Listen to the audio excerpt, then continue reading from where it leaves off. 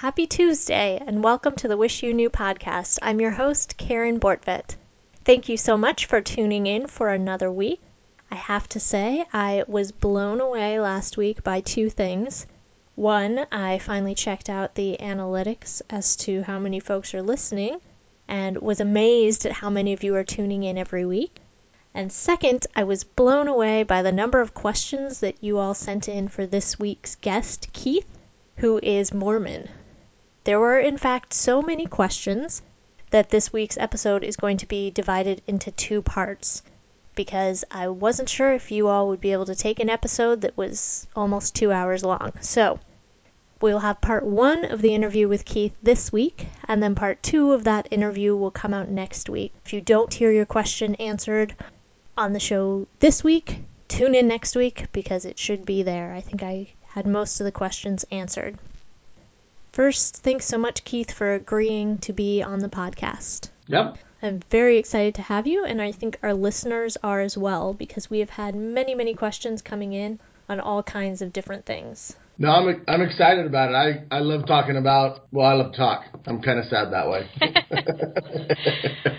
My very first question for you is about vocabulary, because I want to try to make sure I'm using the correct vocabulary. I have heard Mormon, LDS, member of the Church of Jesus Christ of Latter-day Saints. What should I be saying? What is the difference? Are they the same? They're all pretty much the same. You get some that are more particular than others, but for the Church of Jesus Christ of Latter-day Saints with its world office in Salt Lake City, the one with the missionaries on the bicycles, non-polygamous practicing sect, it is the Church of Jesus Christ of Latter-day Saints is the official name. But they understand LDS and Mormon. So we go by three common names, but Mormon or LDS is just as easily accepted as I'm a member of the Church of Jesus Christ of Latter-day Saints. It's a long way of saying it. I much prefer shorter ways of saying things, so we'll stick with that. I think you had said that you were raised in the Mormon faith. Was that seen as an option, or was that an imperative? It was just what you would do. You know, that's a great question. My parents are converts. My mom grew up Catholic. My father grew up Seventh-day Adventist. And my grandfather was a 33rd degree Mason. So we had a very eclectic religious background. When I was born, my parents had already converted to the Mormon faith. They really gave me the opportunity to make my own decision. Yes, I grew up Mormon. Yes, my parents were Mormon. Yes, my brother served Mormon missions. Yes, I went to church every Sunday. I attended the seminary classes that high school students go to. But I didn't commit to the faith to the degree that I am today until I was probably halfway through my mission. I went because it was customary until I was about 17. When I turned 17, I kind of had to make my own decision. And I investigated other churches. I had friends with other churches. Actually, my best friend in high school wasn't even a religious person. It was my choice. My parents did not force it down my throat. So I can say it's my choice, but at the same time, it was a culture that I grew up in. So it was a comfortable acceptance for me to get into. Is that common among Mormons, that it's flexible and families are open to whichever way their children decide to go, if they want to keep the faith or choose a new faith?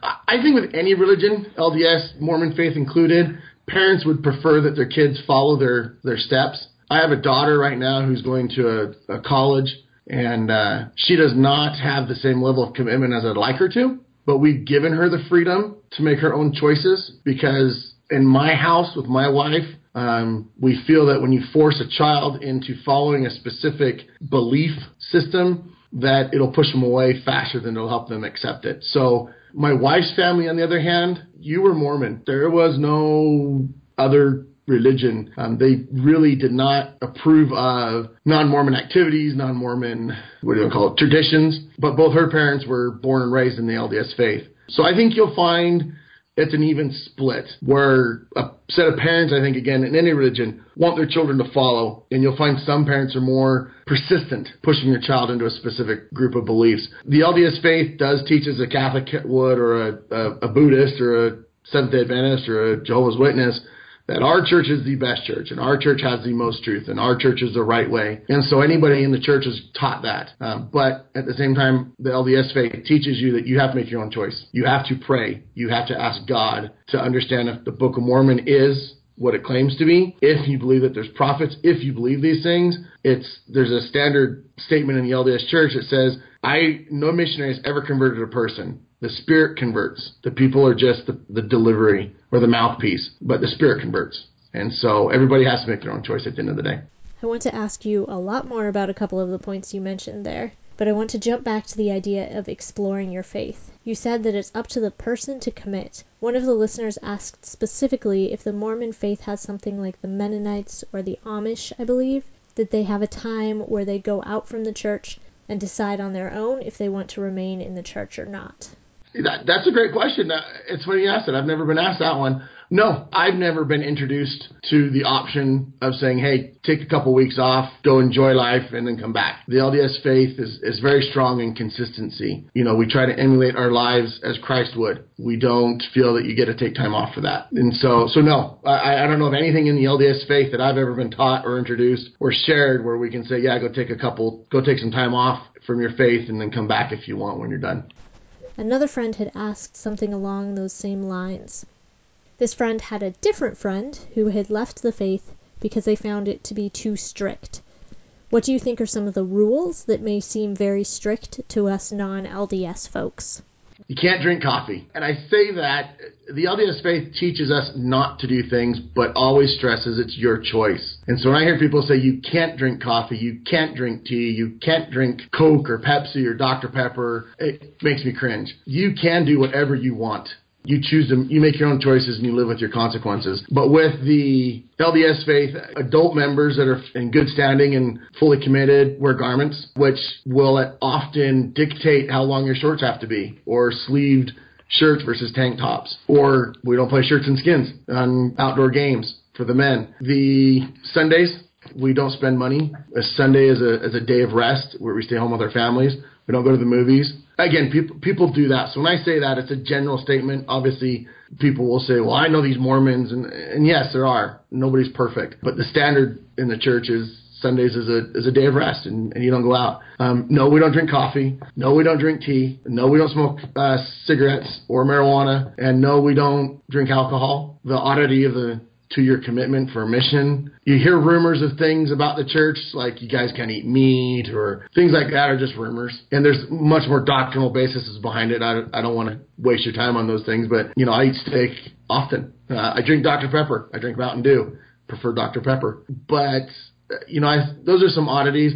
Can't date till you're 16. Oh, my favorite is high school students. Once they become a freshman in high school or 9th grade, some of that would be middle school, they go to a 1 hour a day religious studies class. In Utah, it's usually there's an LDS building near a high school campus that the high school students that choose to go to. It's called seminary. My 4 oldest kids right now are all attending seminary, or my 3 oldest. My oldest has graduated from high school, so she's out of seminary. But the 3 oldest, they go before school. So they get up at 5:30 in the morning, at seminary by 6:15. They get out by 7:30, and then they go to school for the day. What do they teach in seminary? I remember we had that at my high school. It is a 4-year cycle. 1 year focuses on the Book of Mormon. 1 year focuses on the New Testament. 1 year focuses on the Old Testament. And 1 year focuses on what we call the Doctrine and Covenants or Pearl of Great Price, / church history. So it's kind of a combination of things that 4th year. Okay, now I want to ask about the coffee thing, because that's one thing that often comes up. Why no coffee? I've heard so many arguments in my life. The bottom line is we believe in a prophet. We believe that the prophet is the mouthpiece of God on the earth at this time. The prophet said, we don't drink coffee. That's why we don't drink coffee. Plain and simple. People will argue because of caffeine, because of tannin acid, because of the way it's made, because of its addictive issues. If that were the case, then you could argue chocolate, or you could argue Dr. Pepper, or you could argue anything. The church has come out and said coffee, tea, tobacco, alcohol, no. Just plain and simple, no. Just caffeinated tea or all tea? Tea. Anything that requires a tea leaf. Now, that's my understanding and interpretation. The church doesn't specify caffeine or no caffeine. They just say tea. I have read in some of the manuals that herbal tea is acceptable. But if it requires a tea leaf, like green tea or chamomile tea, well, chamomile's an herb. I don't know what chamomile is, but if it's a tea leaf tea, no. If it's herbal tea, yes. How do you learn the rules if you don't grow up in the faith? How would one know all of these things? there's a lot of different restrictions or different approaches to life than what most of us would think of. You know, you can ask a Mormon. You can ask the Mormon missionaries. You can go to LDS.org. There's a couple different Mormon websites out there that the church sponsors. I caution people, when you want to know what the LDS faith believes, you go to the LDS sources. You don't go to books that ex-members wrote because they're already jaded. If you want to know what we believe, ask a missionary or go to LDS.org. You can type in whatever you want. You can read talks from 45 years ago, and they'll explain to you what they said back then. That's where you get the doctrine of the church. There's lots of opinions and beliefs and different ideas, but to understand what Mormons believe, ask a Mormon or go to LDS.org. That's what we're doing right now. Ask a Mormon. If somebody decided that they don't feel that this is the faith that they're being called to, and this is where the Spirit is moving in them, and so they choose to leave, what are they giving up? I've heard stories of people being ostracized from the community after that, or not being able to go to their kids' weddings or different major events. Can you speak to that a little bit? Absolutely. Before the age of 18, if you leave the LDS Church, you're leaving the group of people. So there is a level of being ostracized. I would agree with that. But I believe that to be the case in any religion. If you're grown up Catholic and you decide you don't like the Catholics, then it's harder to understand the Catholics and want to be around them. So you will, and they will both just kind of separate. Mormon faith is very similar. I have friends that have left the Mormon faith. I don't care that they're out of the church. I care that they're not in the church, but I don't.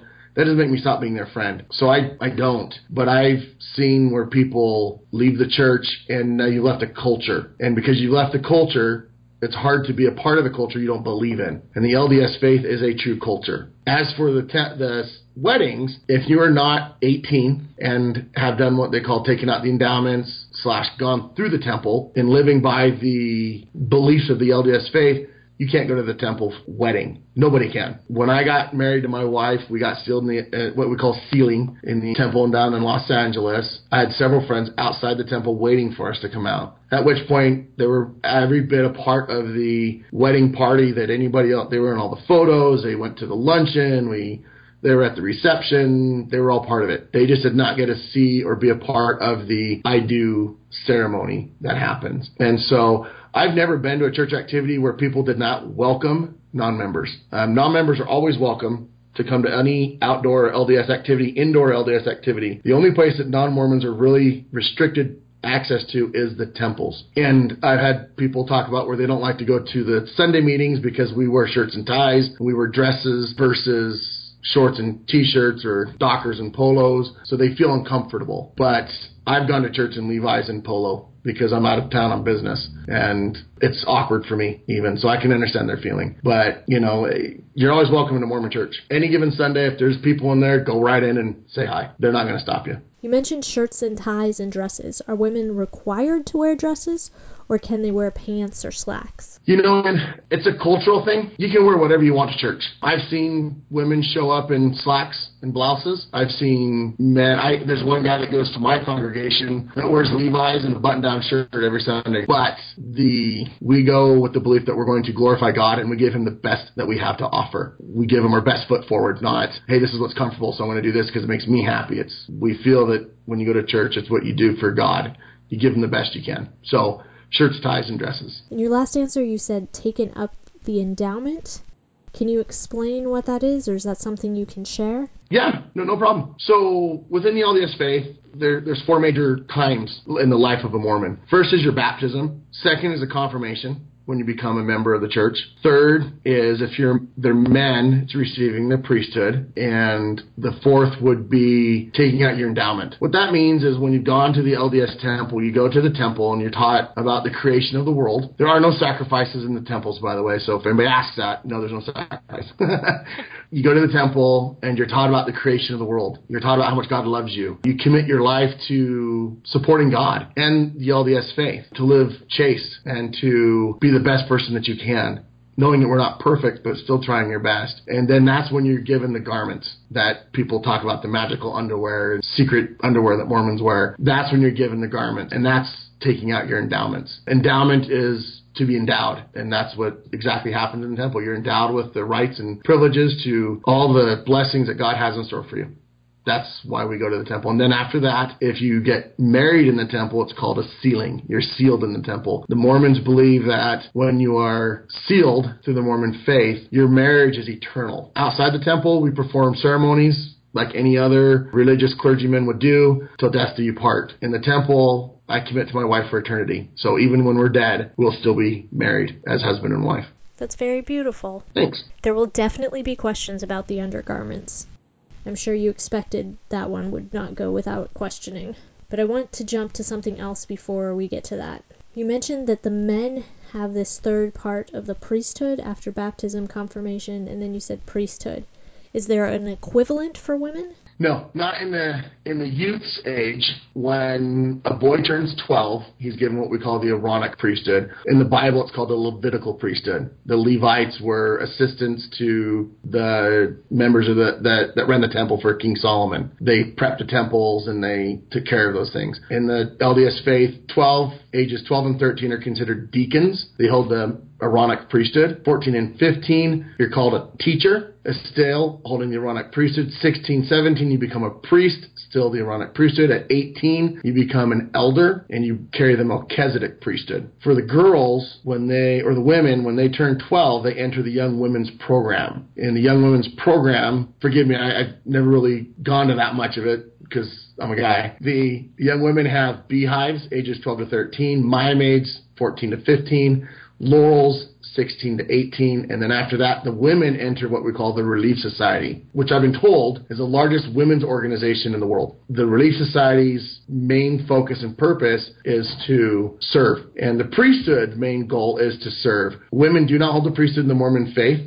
It's a huge point of contention for many outside people. They feel that it's a lack of equality. I've asked my wife, who's a very strong feminist, and in her mind, she explains it to me, men can't give birth, and there's a unique opportunity for women that men don't get. Because of that, she's okay not holding the priesthood. She doesn't need it, she said, because she has the ability to bear children, which is a gift that no man will ever have the opportunity to enjoy. Beyond the pain, there's a connection between, I think, a mother and a child that a man will never know. So we're given the priesthood. My wife is my equal. And when people say women aren't equal in the LDS faith, that tries my patience. Because when I sit in meetings and we have women, they're given every opportunity to speak and to share their feelings and to ask for help and rely upon the men as much as the men are upon the women. So in my mind, there's no inequality. My mom has been president of the Relief Society in her congregation multiple times. My wife has been in Young Women's leaderships and Relief Society leaderships many times. So that third step, like I said, is specific for men, but the women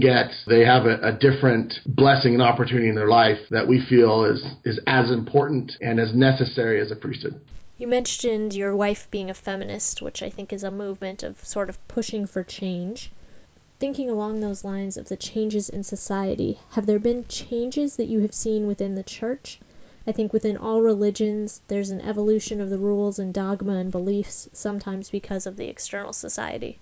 Great question. How to think about that? The church is, right now you have the LGBTQ community pushing hard for equality within religions and just public views. The LDS faith has come out consistently and said, the LDS leadership has come out consistently and said, hey, you are brothers and sisters. We love you.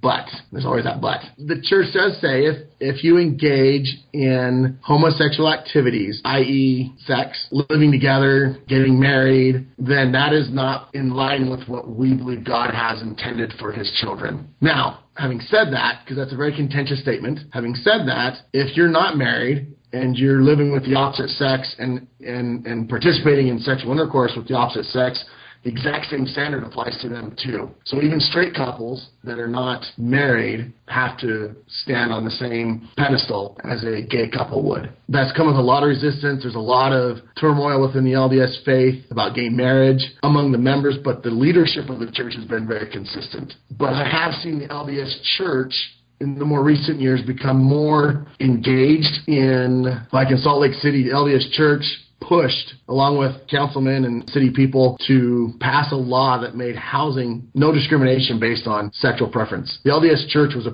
big pusher behind that. The LDS Church has put on activities and gatherings. They even have a gaymormon.org, I think is what it is. They even have a website dedicated to homosexual lifestyles. So the church is really, I think, making a step in the direction of saying, hey, we love you, we don't judge you, but in this faith, we have certain tenets and rules that we feel are most important. And if you're not willing to follow them, then that's just what happens. I have a niece who is gay. She actually was a student at BYU Idaho and was told to leave BYU Idaho because she was gay.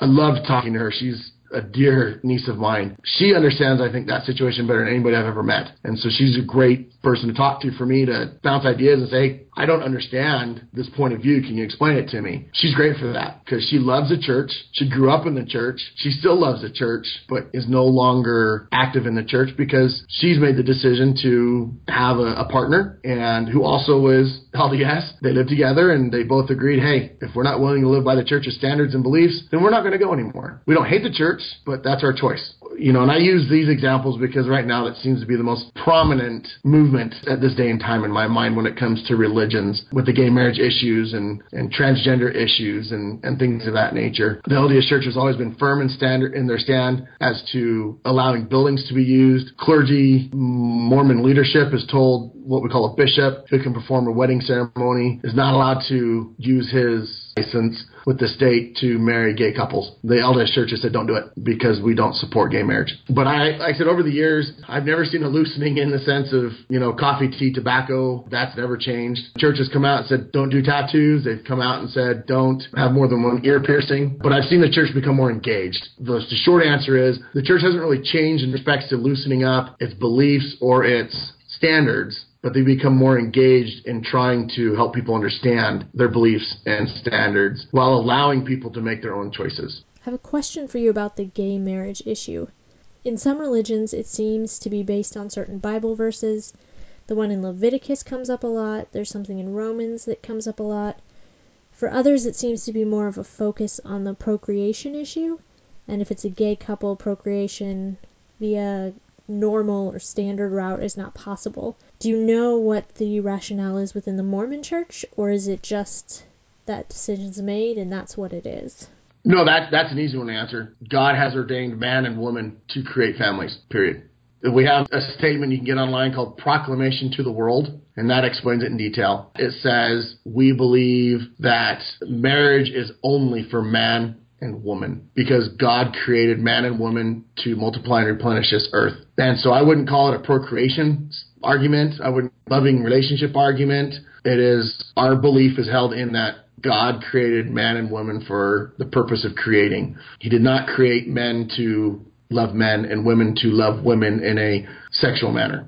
We understand the LDS faith, again, has many documented things about same-sex attraction, where the statement is, yes, we understand that you have the same-sex attraction. As long as you're not engaging in sexual activities with the same sex, you can be a full-fledged member of the church. Hold all the blessings and opportunities the church has to offer. But if you engage in same-sex activities, that's when the church comes out and says, okay, now you've gone too far. And that all boils down to, we believe that the natural man is an enemy to God. So it's our duty in this life to, which is your temporal and worldly desires, your desire to have sex, an enemy to God. Learn to battle your passions and your desires in order to live the life. An alcoholic does not have the freedom to do what they want because they're bound to drink. And a recovering alcoholic, and I have a cousin who's LDS, who's a recovering drug addict, has said that, yes, he felt free until he realized he wasn't. And now that he's no longer a drug addict, he has to take extra precautions to stop being friends with certain people, to stop hanging out at certain places so that he's no longer given the temptation to partake in the world of drugs. So in our faith, they said as long as you're living God's standards, you can be a full member of the church. No questions about it, whether you're gay or straight. Because a straight couple, if they're married, are within the bounds of what God wants. If you're not married, then you are outside his bounds, and therefore you can no longer partake in all the blessings and opportunities that the LDS faith has to offer. If you are outside the bounds, can you come back into the church if you change your behaviors? Or once you're out, you're out? No, you can always come back. I don't know anybody personally that is, well, I take it back. I do. I have a good friend that at one point was addicted to pornography. He had a level of leadership within our congregation, and they released him. Look, take 6 months. Here's a plan of repentance. Back where you need to, and come back and say what we call being disfellowshipped from the church. The church, in the sense that you go to church every Sunday and you do all the things that Mormons do for the most part, but you don't get to go to the temple for that time being. After 6 months, you revisit is how have you done for 6 months? Have you gone over your addictions and problems?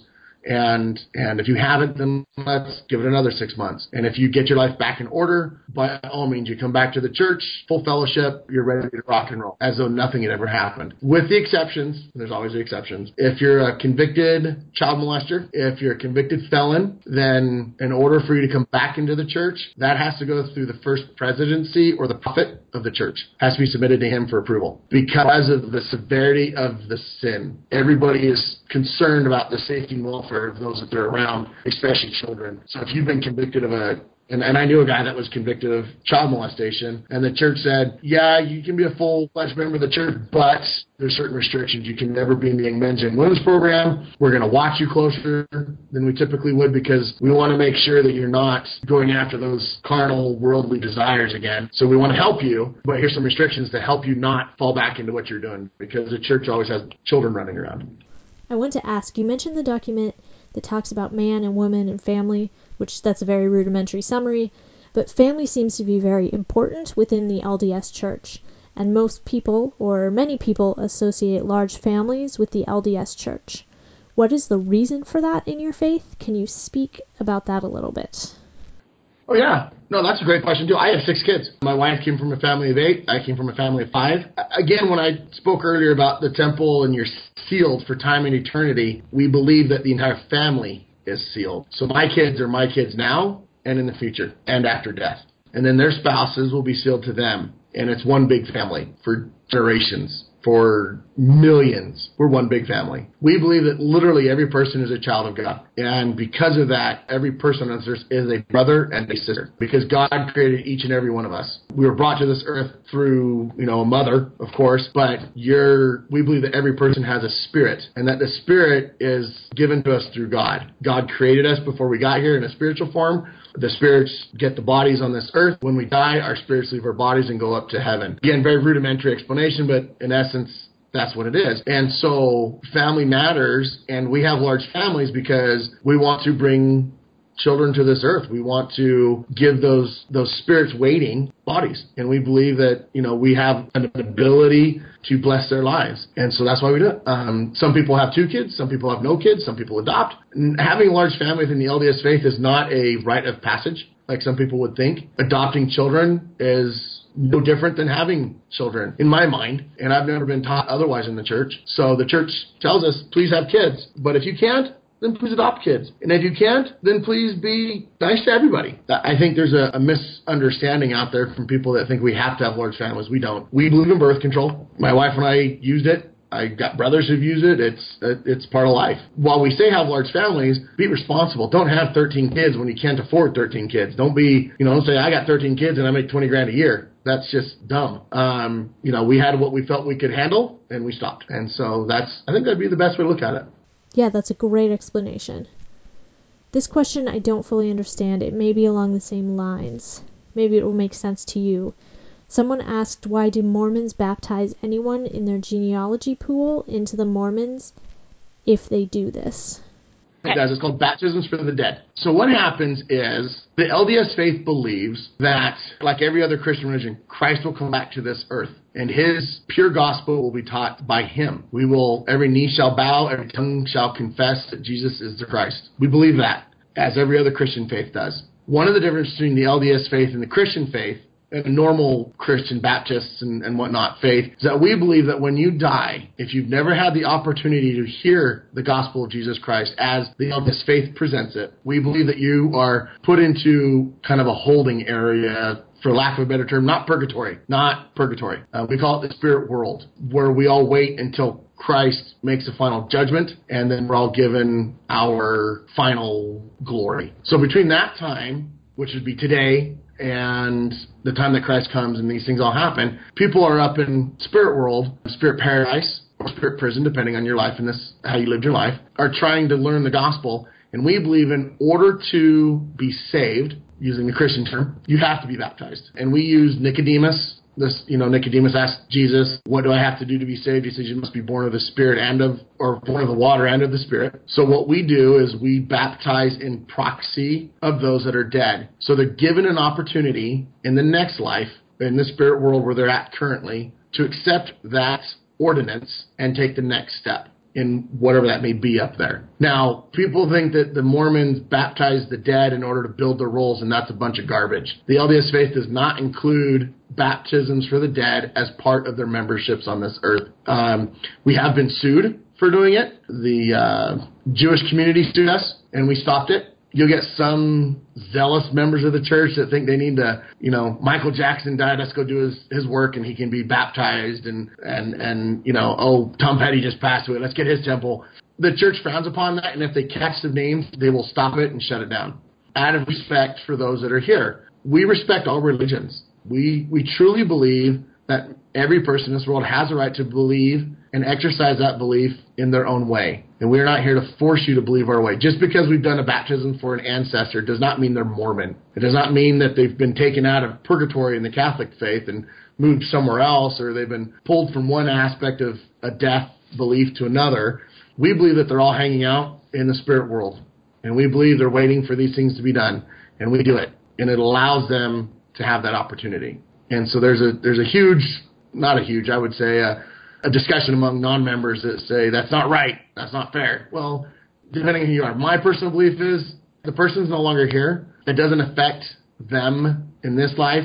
But if a family member asked me not to do it, then I would respect them and not do it. My mother's parents were Catholic, and her siblings asked my mom not to do it, and she didn't. She's holding off. My father's parents were obviously not members of the church, but we have done the work for them because my father's sister is also a member of the church and said, go ahead. So my father went and did all the work for his parents. So, but yes, baptisms for the dead are done in the Mormon temple. There's a baptismal font within the LDS temples. Every temple's got one. 2 people go down into the baptismal font like you've seen any other church do. The Baptist will put his arm to the square, says in the name of the Father and of the Son and of the Holy Ghost, I baptize you for and on behalf of John Doe who is dead, and they get baptized. And that's it. And then they go to the next one in the name of John Picard or the name of whatever. And then if it's for women, then the Baptist who's a male, because the baptisms are done by the priesthood. If it's a female name, then females will come down into the baptismal font, and the Baptist will baptize them for and on behalf of whatever the female's name is.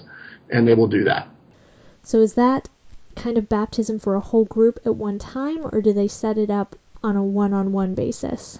Every congregation, now, for those who don't know, a congregation is called a ward. Within the LDS faith, the basic congregation is a ward.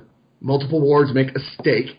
Multiple stakes make an area. Multiple areas make up the church. So every ward will take one night a month and go to their local temple and take all of the youth, and they will do baptisms for the dead with the youth. Every stake will take one day a month and set up for the whole stake to do it. And so you volunteers, you can go. If you're recently, the LDS faith has started letting any child over the age of 12 go into temples for the purpose of baptisms with their parents. So I've taken my children to the temple with names that we have prepared and said, hey, let's take you to the temple and we'll do baptisms. We'll do 30 of them. Then we all go home. Well, we got to dinner first, and then we go home. So it can happen both ways. You do need to call the temple and set it up. You can't just show up. You call the temple and schedule that specific ordinance because it takes a certain number of people to make it happen. They want to make sure they have everybody available that needs to be there. You said those who have not accepted the Christian faith in the way that the Mormon church sees it go to a sort of, I think you said, holding area, not purgatory though, similar to that. So do you think in the faith that non-Mormons cannot go to heaven as a Mormon would? Now, on that side of it, in the spirit world, there's 2 places, a spirit prison and spirit paradise. Now, for us, that is the go-between between when Christ himself died and when Christ comes back. Until that event of him returning happens, spirit world is heaven, okay, for the standard Christian belief. If you've lived a good life and God judged you to have been good enough, he'll put you in the spirit world, or in the spirit paradise within the spirit world. to be taught and to learn and to grow. If you've lived a life that is not consistent with what God thinks you should have done, then you end up in spirit prison within the spirit world. The short answer is the spirit prison is a short-term situation and is not an eternal stand. It is a short-term issue. We believe that once Christ comes back to the earth and has his 1,000-year reign, he will then pass judgment, and then every person will be assigned a degree of glory. In the Bible, it talks about my Father has many mansions, and we believe that to be a fact. We've broken into 3 levels of glory, or 3 levels of heaven: the celestial, the telestial, and the terrestrial. And then you have hell, which is outer darkness. So that'd be 4 levels, actually. 4 levels. And once you have made all of the decisions you're going to make, and Christ passes judgment, or God passes judgment on you, then you'll be assigned to one of those 4 kingdoms. And that's where you'll spend eternity. But we do believe that in order to make it to the celestial kingdom, the highest degree, you will have to have been baptized a member of the LDS faith, sealed in a temple, or at least had taken out your endowments. Otherwise, you can't get there. But just because you've done that does not guarantee that you're going to make it. We recently had a member of our 70, which is a high authority within our church, excommunicated from the LDS faith, which means he's lost all of his eternal blessings within the LDS faith. He's no longer a member of our church. He can still come to church, but he's no longer able to go to the temple. He's no longer able to be over any meetings, responsible for anything. He just shows up as a standard parishioner to pray and to worship with us as we would. Who is it that makes those decisions? You said those were the bishops? So it's an individual basis. If it is, depending on the level of the sin, adultery, pornography, murder, typically what happens is the person that's going to be excommunicated sits before a peer of 12. 6 of those 12 advocate for him to stay, and 6 of those 12 advocate for him to leave. And then it's called a high council. And those 12 members hear out what this person did. Are they repentant? Do they feel remorseful? Or have they just made a decision and leaving the church is the best thing for them? That's how a person is excommunicated from the church. That council decides at that point, hey, you're an apostate. You're teaching against the church. You're pushing against the church. You're dragging people away from the church. Just leave the church. You obviously don't want to be a member, so go.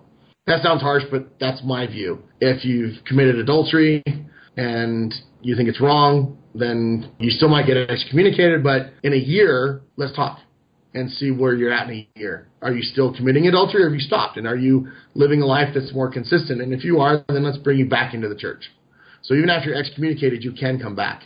There's always a way to return to God. Are those 12 from the priesthood, or are they also from the Women's Relief Organization? Who's in that group? That's all priesthood. And is that the same process for male and female members of the church? Majority of the female happens with the local clergy, so a bishop and his counselors usually handle that. If it's a grievous enough sin, then it can go up to the high council. But it's more common that the local bishop handles the female side of the disciplinary actions that need to be done. I don't know why. So now I'm going to jump us way back again, something we talked about before. Think about families, and at the very beginning you said, I can't remember your exact words, but you said the mainstream Mormons, not the polygamous side. That, of course, was one of the many questions that came from our listeners. For many, hearing the word Mormon makes them think of polygamy. Can you explain the history there? Sure. The LDS faith was created back in 1836. Later, after the church was created, Joseph Smith, the prophet, the founder of our faith, was told to practice polygamy. Now, polygamy does not mean necessary sexual relations. Again, we have an eternal view of life. We look at the eternal aspect of it. A man cannot make it to the top kingdom, the celestial kingdom, without a wife, and a wife can't make it there without a husband. So the purpose of polygamy was an eternal thing, not a world, a temporal view. So yes, Joseph Smith practiced polygamy. Now, it was a new concept. We believe that the church was started because a young boy asked a question, and we believe that God the Father and his son Jesus Christ appeared to Joseph Smith in a grove of trees and told him, hey, we got some work for you to do. And that's where it all started. So Joseph Smith had a question, it was answered, and then we believe that God allows us. We have a saying in the church, a man commanded in all things is a slothful servant. You should not have to be commanded in everything. You should be you should ask questions. You should wonder. You should have concerns. And you should go to God. So Joseph Smith practiced polygamy. Other members of the church, specific members, were also asked to practice polygamy until Utah wanted to become a state. And the government said, hey, polygamists, that's wrong. It's a horrible thing that you're doing. We think it's bad. Stop it. And the LDS Church wouldn't, because they felt God wanted them to do it. And so they continued it until the day that God said, okay, you can stop now. There's a lot of arguments from people that say the Mormon Church changes for the times. No, trust me, the church would have loved to have made, I think, decisions sooner rather than later. But we believe God guides us and says, you're not ready for this, so we're going to wait till you are ready, or the world's not ready for that, so we're going to stop it. Polygamy is one of those things. The world's not ready for polygamy, so the church stopped it because God told the leadership to stop it. Because it's very possible that men were becoming carnal and saying, hey, I've got 3 wives. I'm going to go, I've got Monday night, Tuesday night, and Wednesday night covered. So God said, hey, you know what? You guys can't handle it. You're too immature. I'm stopping it. It's over. Today there is sects of the LDS faith, break-offs or no. They're in no way, shape, or form connected to the Salt Lake City world headquarters based church that I'm with. But you do hear of Warren Jeffs and the Fundamentalist Church of Jesus Christ or Reorganized Church of Jesus Christ, and they practice it on their own, but they perverted the practice. They don't do it for eternal aspects like we did. And people argue old men perverts back in the days, perverts sleeping with women, and I've always thought, and it's been a challenge for me, but I've always thought if they did, then why didn't those women all have lots of kids? Joseph Smith wasn't known to have any children other than through his wife, Emma. And he had, I want to say, several wives that he was sealed to. Again, for the eternal belief that families are forever and that we're all brothers and sisters and that when we die, in order to make it to the celestial kingdom, you must have a spouse to get there. You mentioned the different sects. That was another question someone came up with. Thanks to the various reality TV shows, I guess, that exist about polygamist relationships. How do you respond to that? People believe what they want. They practice their beliefs how they want, and they will hang their hat on a belief system that suits them, whatever name that may be. So when I hear the person say they're on my mission, I actually served with a kid who came from a polygamous family that broke off from the polygamous group and converted to the LDS faith. And he was one of the children born through polygamy. And I asked him about it, and he told me, he says, yeah, I have 4 moms and all these other things going on. And I said, why'd you leave? And he said, because it wasn't what we thought, and we didn't believe it. And so when I hear people talk about like Warren Jeffs and stuff like that, you have break-offs of every religion. Not to disparage any one religion, but, Seventh-day Adventists were a break-off of one group. Catholics, depends if you're Greek or Roman. Lutherans, for Martin Luther, who was a break-off from the Catholic Church. Then you have Baptists, East Coast, West Coast, Bible Belt. So each religion will adopt their own tenet of beliefs and practice them as they see appropriate. The Church of Christ used to be the Reorganized Church of Jesus Christ of Latter-day Saints, and changed their names because they no longer believed the same as they did when they started. So they changed their name and became part of a Christian coalition and have moved on. So when people tell me that Mormons are polygamists, no, they're not. I mean, at least not my Mormon group. The church I belong to has 14 million members, and there's no polygamy in that church that the church condones. I mean, if people practice it, that's because they're going against what the church teaches. You mentioned that polygamy had stopped because perhaps the world wasn't ready for it. One of the questions that someone asked was, if it were legal across the USA, would the LDS Church choose to return to the practice of plural marriage? Or does it not have anything to do with legality? Great question. I can't answer. I can't speak for the church that way. My opinion would be that just because it's legal doesn't make it right. And so I think that the church would make their own decision. An example I use is currently the Boy Scouts of America. Church in its stand on homosexual activities. I was convinced when the Boy Scouts of America changed their stand and said, yes, openly gay leaders and scouts, something that they'd fought for decades. I thought for sure the church would walk away, and they didn't. Today, the Boy Scouts of America said, hey, now we're going to let girls into the scouting program. And in the LDS Church, the Boy Scouts of America is an all-boy activities. And so, again, the Boy Scouts of America, at its core, may have values consistent with the LDS faith, but are changing. And so the LDS Church is changing away from them. I think over time that will happen. So if polygamy became legal tomorrow, polygamy is not I don't believe polygamy was ever here for the purpose of satisfying men's desires or women's desires. I believe polygamy is a spiritual thing. It's an eternal concept, like the Ten Commandments. There's a higher rule and a higher law. And like I said, just because somebody makes something legal doesn't make it right. I don't know that the church would practice polygamy because it's legal any more than they would because it's not legal. I think the church will do what the church thinks is right when they think it's right. Now we're going to jump back to another question that I'm sure you knew was going to be here. Someone asked, can you tell me about the supposed magic powers of the undergarments?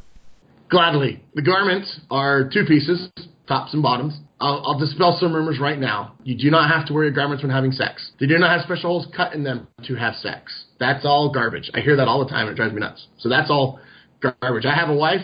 She wears garments, and I guarantee there's nothing about that. The bottoms look like boxer briefs. The tops can be bought two ways. One looks like a regular white T-shirt, and the other one has a dipping neckline. I don't know how to explain it. It's just kind of a dipping neckline, kind of like you'd see in old school, like a tank top. There you go. It's like a tank top with sleeves. The reason we wear the garments, and the women's garments are the same, by the way. And yes, they do sell green ones for military personnel. And when women are nursing, the tops of the women's tops have special flaps that will open so they can nurse their babies. The garment is the first thing you wear. You don't wear anything under it. It is like underwear that way. Garments are sacred to us because they remind us of the commitments that we've made to our spouses and to God. The reason they're called magical is because we believe that by wearing them, it protects us. Not necessarily literally protects us, but it's a constant reminder as I walk through my day, like a wedding ring, that I have made certain commitments in my life to live my life a certain way. That's why I wear my garments. No other reason. Just as I wear a wedding ring, it reminds me that, not that I need to be reminded because I love my wife, but it reminds me and tells everybody else, hey, I'm married. I've made a commitment to my spouse. I live under those rules because I've chosen to. Garments are the same thing. And as for them being magical, again, we believe that they'll protect you. If God wants you to be protected, you'll be protected whether you're wearing garments or not. Garments are, the metaphor protection there. And several years ago, Marriott, J.W. Marriott, the owner of Marriott Hotels, he's a member, talked about he was on a boat that was on fire once, and everything burned up to his garment line and then stopped. Nothing burned beyond that. I've heard of people that have been shot and the bullet stopped at the garment. I've heard people were stabbed and the garment protected them. I believe in intervention from God in any aspect of your life. Falling off a cliff and suddenly a tree pops out and God saves you. I believe God can save you with or without your garments on. And so, when you do sports, typically they don't wear garments. Steve Young talked about it when he was a football player. He did not wear garments on the football field. When I go swimming, I don't wear garments. When my wife goes swimming, she doesn't wear garments. She wears a bathing suit. When you take a shower, you don't wear your garments. I hear that one a lot too. I guess I'd be about the sum up of what garments are all about. You said that it's part of also showing your commitment, which makes me think about divorce. Does that exist in the church, and how is that handled? I'm from a Catholic background, so we have the whole annulment process where basically if you can prove that one of the parties or it wasn't entered into under good faith, then it is just removed. Again, that's a very rudimentary summary of annulment. How does that work within your church? So, great question. I have lots of divorced people within my family. Deal with that often. I know lots of divorced people. Several have remarried. Within the LDS faith, again, we have the eternal perspective of marriage. This life is a life where we are on this earth to prove ourselves worthy to live with God in the eternities. If you divorce, that's a legal issue between you and your spouse, and it's a governmental issue. It is not a religious issue. The only time it becomes religious is when the person wants to remarry. You have been sealed. The seal is not broken within the LDS faith just because you have a divorce. My brother-in-law just got divorced from his wife. All kinds of reasons why, but they're still sealed as spouses within the LDS faith. The question everybody asks him, well, if you're divorced here, why would you want to be married in the next life? I don't know that you will be. I don't know that it's going to happen. I know that I have a brother-in-law that divorced my sister-in-law, and he wanted to get remarried, and he did.